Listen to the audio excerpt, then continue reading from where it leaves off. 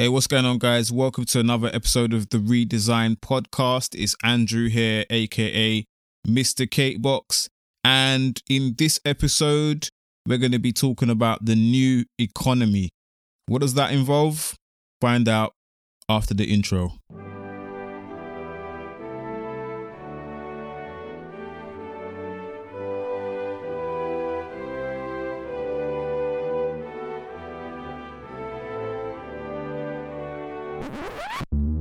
Are you sure you can blame it on social media? Flexing is good for business. Spending money makes you money. Bitcoin down more than 30% this week. Redesigned. You've got to put in the effort every single day. Running a business isn't for everyone. They need role models and not just movie stars and athletes. We are the digital influencers. They're creating content. There's no denying the power of digital media, but it also poses a real challenge. Welcome back to episode 12. This year is going really fast, or is it just me?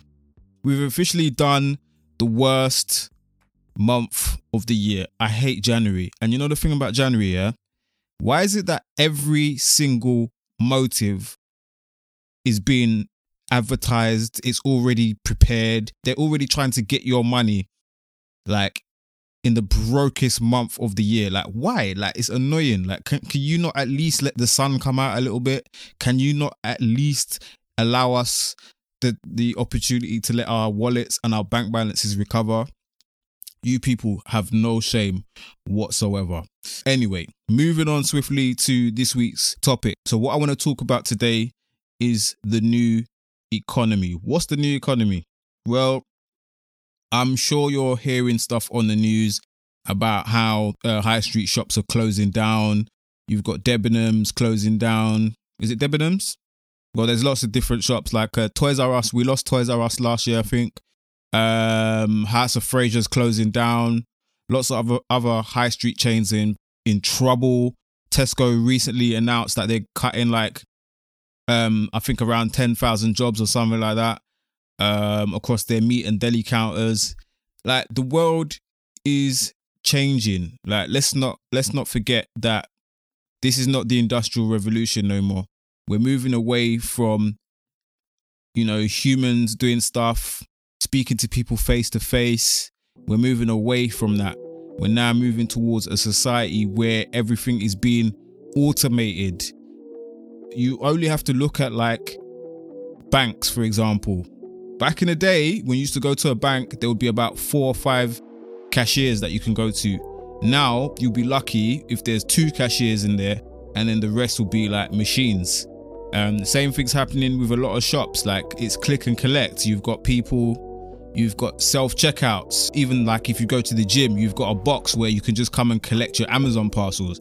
Everything is moving towards, that whole automated thing. So what's happening is, there's going to be a lot less jobs. It's already happening across the job market anyway, in terms of like, there's no real job security anymore, less administration jobs, less general jobs for everyone to go around.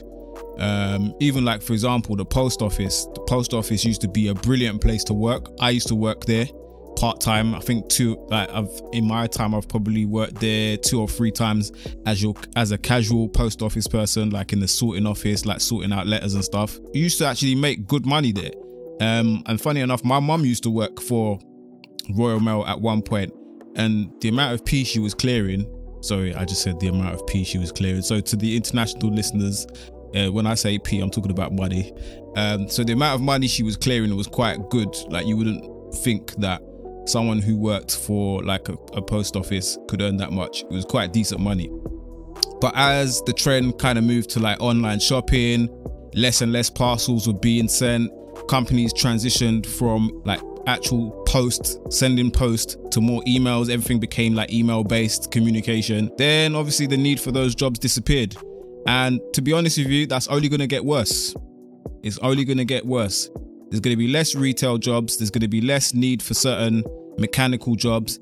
And obviously you're still going to have like jobs that are not really going to be affected by technology in that type of way. So for example, such as doctors, nurses, lawyers, police, the emergency services, that kind of stuff, accountants. But if you actually look at it, they are actually being affected. By 2020, there will be 10 million autonomous vehicles on the roads in the world. And IEEE has stated that by 2040, so in less than 25 years, 3 out of 4 vehicles are going to be autonomous, driving by themselves using their own intelligence. Now, I don't know if this is frightening to you, but I guess for all of those who are working in the transport business or the logistic business, you must feel a little bit threatened. I don't think any profession is safe right now from technology. So that's what's giving birth to a new economy. You've got to kind of like keep your eyes open. You've got to kind of keep your eyes open about what's going on with technology in your niche or in your industry or wherever it is that you work. You got to keep your eyes open and you got to learn new skills. You got to at least be open to learning new skills. Don't get complacent. Anything can happen and it could come to your workplace. You could be made redundant. You could be replaced. The word restructure is something that I hear very, very often at work these days, in workplaces. Lots of company restructures. Companies are now preparing for the digital age. There are 2 tectonic forces that are reshaping the American economy and then economies all over the rich world, and they are globalization and technological progress. Inclusive innovation is finding ways to use technology to offer opportunities to work, to make a living, to earn income more and more broadly to people.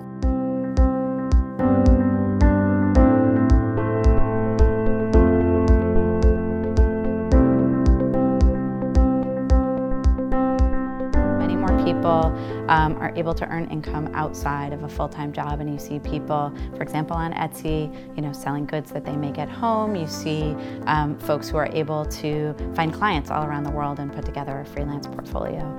You see people driving for Uber and Lyft and others, and I think that really does create new opportunities to earn income. On the flip side, I think that also brings with it challenges that come with not having a full-time job and all the security that comes with a full-time job. And so then we need to think about, if we've built a benefit system around employment, what do we do when you're not attached to that employer?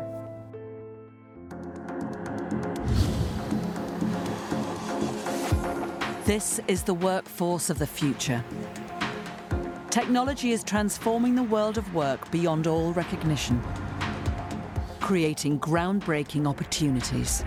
It's an amazing thing to be living in this digital age. But it's also eroding the rights of workers. It creates a kind of dog-eat-dog world. Some even fear a dystopian, jobless future. Technology today could lead to 45% of current jobs disappearing. But are these anxieties overblown? The future is about the collaboration between humans and these technologies. How we react to this brave new world of work today will shape societies for generations to come. So moving on, yes, traditional jobs aren't going anywhere for the foreseeable future, but they are transitioning.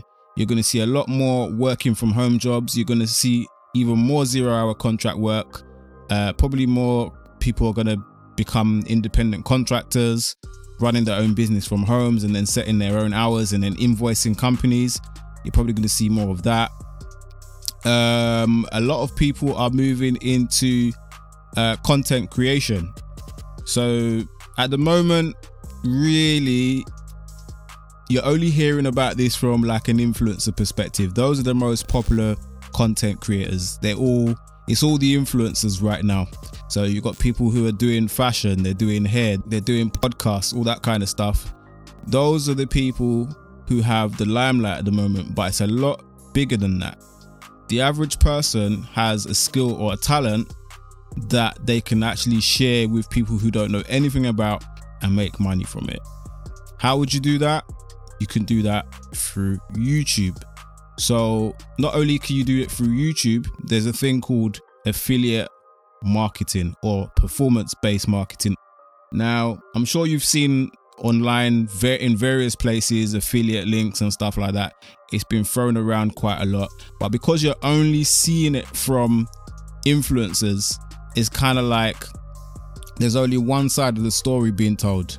So for example, if someone who's popular is doing something and they're only showing you like one side of the story, you're gonna only believe that that one side of the story exists. But there are people quietly banking like large amounts of money and you've never heard of them. Why? Because they're extremely targeted with what they're doing. Like imagine you could make money off, you know, woodwork, teaching people how to do woodwork. It's not as sexy as something like hair, makeup, or anything like that. It's just something that is hardly ever talked about, because the most popular areas seem to be relationships, fitness, and health. Those three, and maybe career. Relationships, fitness, health, and career. Those four industries are the most bait and the most popular things online. Those get talked about the most, but there's lots of other things people can actually talk about to make money. So how do you actually make money from this? So it's kind of obvious. You create content and then you stick it online, but a lot of people don't really know how people get paid from all this stuff. So I'll just give you a brief overview of how you can actually get paid.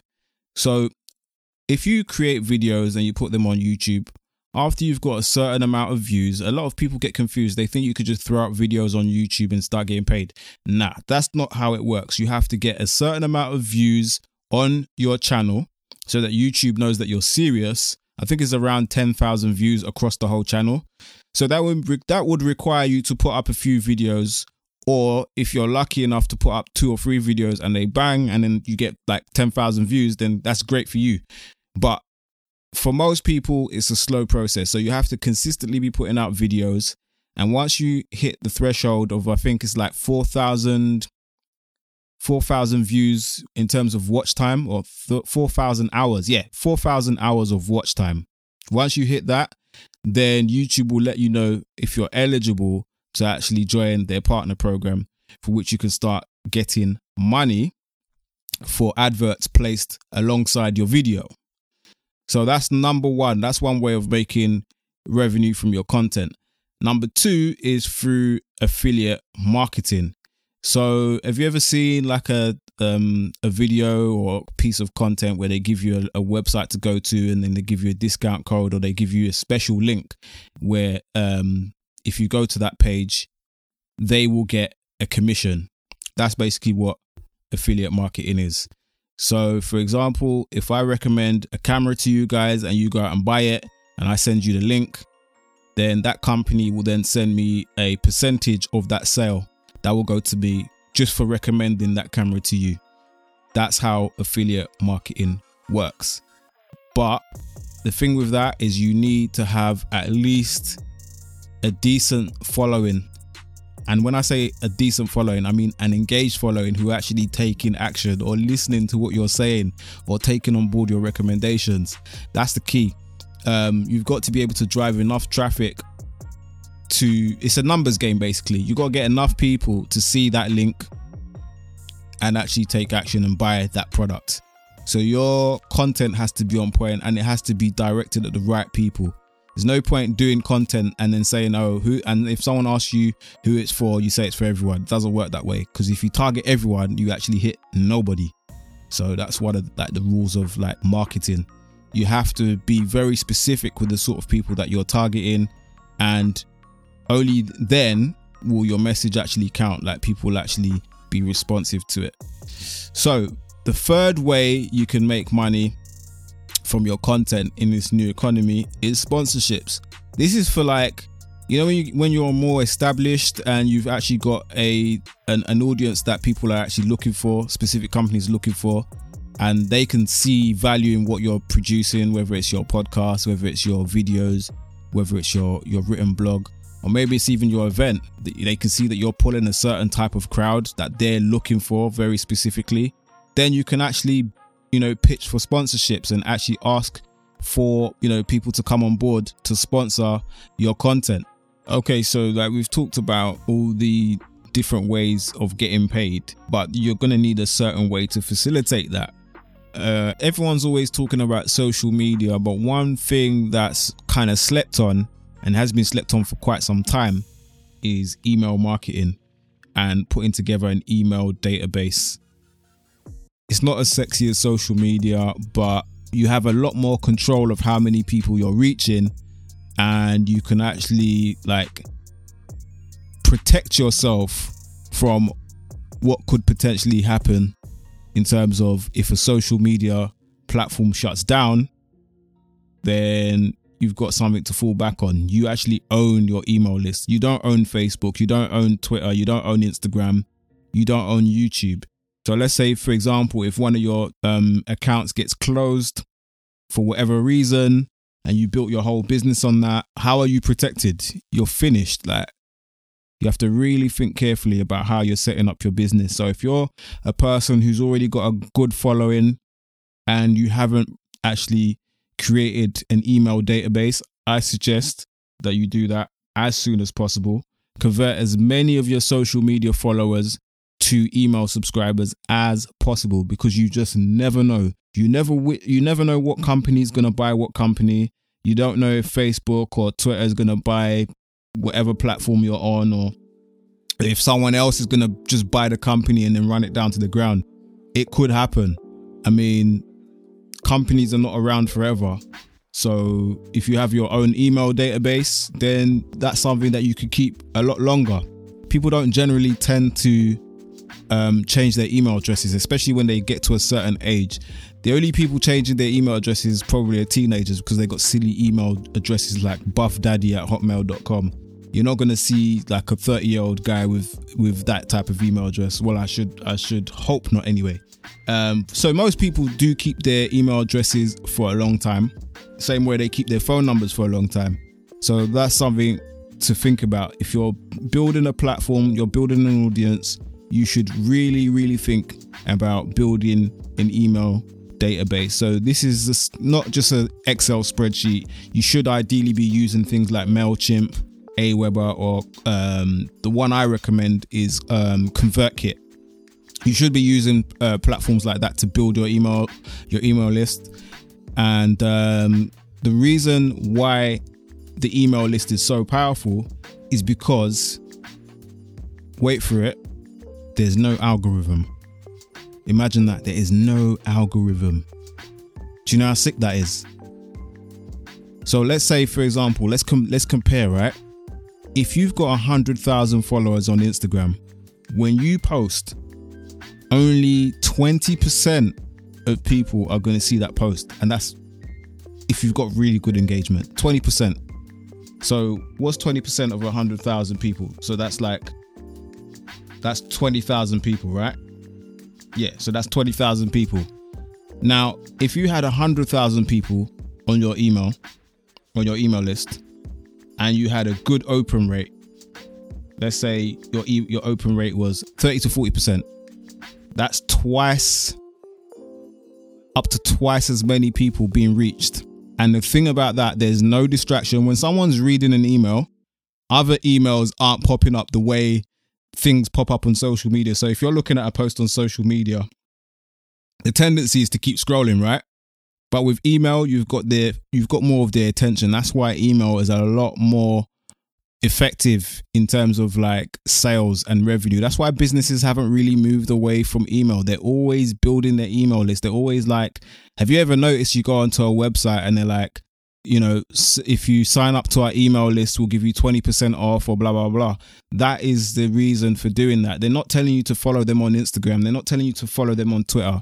They're telling you to put your email address in so that you can get a discount. They're just drawing you in so that when they've got promotions going on, they send one email and it goes out to thousands of people. So it's almost like they press a button. As soon as they press the button to send the email, they're generating cash.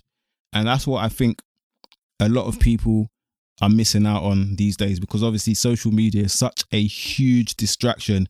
People are focusing so much on likes, so much on views, so much on, you know, going viral and whatnot, or building a following and taking pictures. Yeah, it's great. I enjoy Instagram too. Like, I'm not gonna lie, I enjoy Instagram. I spend a lot of time on it, but at the same time, it's really important to invest in your own email list. That is one of the things that you can secure if you want to be part of the new economy. Like, it's going to be an asset to you and to your business. Even if you haven't got a business, that is going to be an asset to you, because if you do decide to start creating content, all the methods that I mentioned before about, you know, YouTube, affiliate marketing and stuff like that, YouTube doesn't really pay that well. And remember, that could be withdrawn at any time. They move the goalpost at any time. But if you have affiliate accounts with certain companies and you have a big email database, it doesn't even have to be big. They just need to be an engaged set of people on your email list. When you send an email recommending a product that they're likely to be interested in, that is cash for you instantly. Think about it. What else can I say about the new economy? You got to be investing in your personal brand. I think I'm going to do separate episodes about this where I go into more detail, but basically, you know, you got to make sure your bio is on point, an interesting bio. Like, why would anyone follow you when they stumble on your social media page or on your website? You got to have an interesting bio that describes what you do and who you talk to, who the sort of people that like your stuff or are interested in your stuff. Who do you intend to serve? That kind of thing. That needs to be clear on your bio. So that's part of personal branding as well. Good photography is important as well. Can't stress that enough. That's why Instagram is so important in terms of building your personal brand and your following as well. What else? There's loads of other things that I'll probably talk about in a different episode. So I want to know from you guys, what are your thoughts on the new economy? Is it something that you're looking into? Do you intend to just do one job, or do you intend to build a side hustle? I don't know. Let me know, because if you're intending to build a side hustle, this is definitely something that you need to think about really, really seriously, because these days, one stream of income just doesn't cut it. The cost of living right now is astronomical. I was in Tesco the other day and I was like, okay, I need to buy a few things. So I went to go and grab the toothpaste, and then I looked at the toothpaste and I doubled. You know, when you just look and look away, I was like, what? Toothpaste is £4 now. Are you crazy? £4 for toothpaste. Okay, great. If that wasn't bad enough, I went to the barber's today and my guy said to me, from now we've got new prices. I paid £20 for a fade. It was a good trim though. My guy is on point. I'm not going to lie to you. Shout out Junior from Darth Faders. My guy is on point. But £20 for a fade. I still remember paying £6 back in the day. That was a while ago. But even not too long ago, in 2014, the cost of a haircut was £7. Now it's £10 to £15. So guys, let's be real. We got to get our money up. We have got to get our money up. And if you want to get your money up, the only way, apart from looking for a pay rise from your boss, which is probably unlikely, because let's be real, it's very difficult to move upwards in companies. Most people move sideways. So they move from job to job. You know, sometimes you get some small increments if you're lucky and if you really know what you're doing. But for most of us, you know, it's hard. You got to really come up with ideas, because there's loads of opportunities online. Like, there's so many, and there's more coming. There's more that people don't even realize are there, because not everyone is jumping on it yet. People only make noise about stuff when it becomes popular. When the media popularizes something, or influencers, or the news, that is when people are aware. And by then, usually it's too late, because then it's kind of like oversaturated. But yeah, let me know what your thoughts are. Use the hashtag RedesignPod. Get at me. And yeah, that is it for this week. So probably in the next couple of months, I'm going to be going into more detail about those things. So email marketing, content creation, yeah, all that kind of stuff. I think that's about it, mate. Be back next week, Monday, for another episode. Until then, follow me on the socials at Andrew_CBX on Instagram and Twitter. And yeah, I'll catch you next week. Take care and bye for now.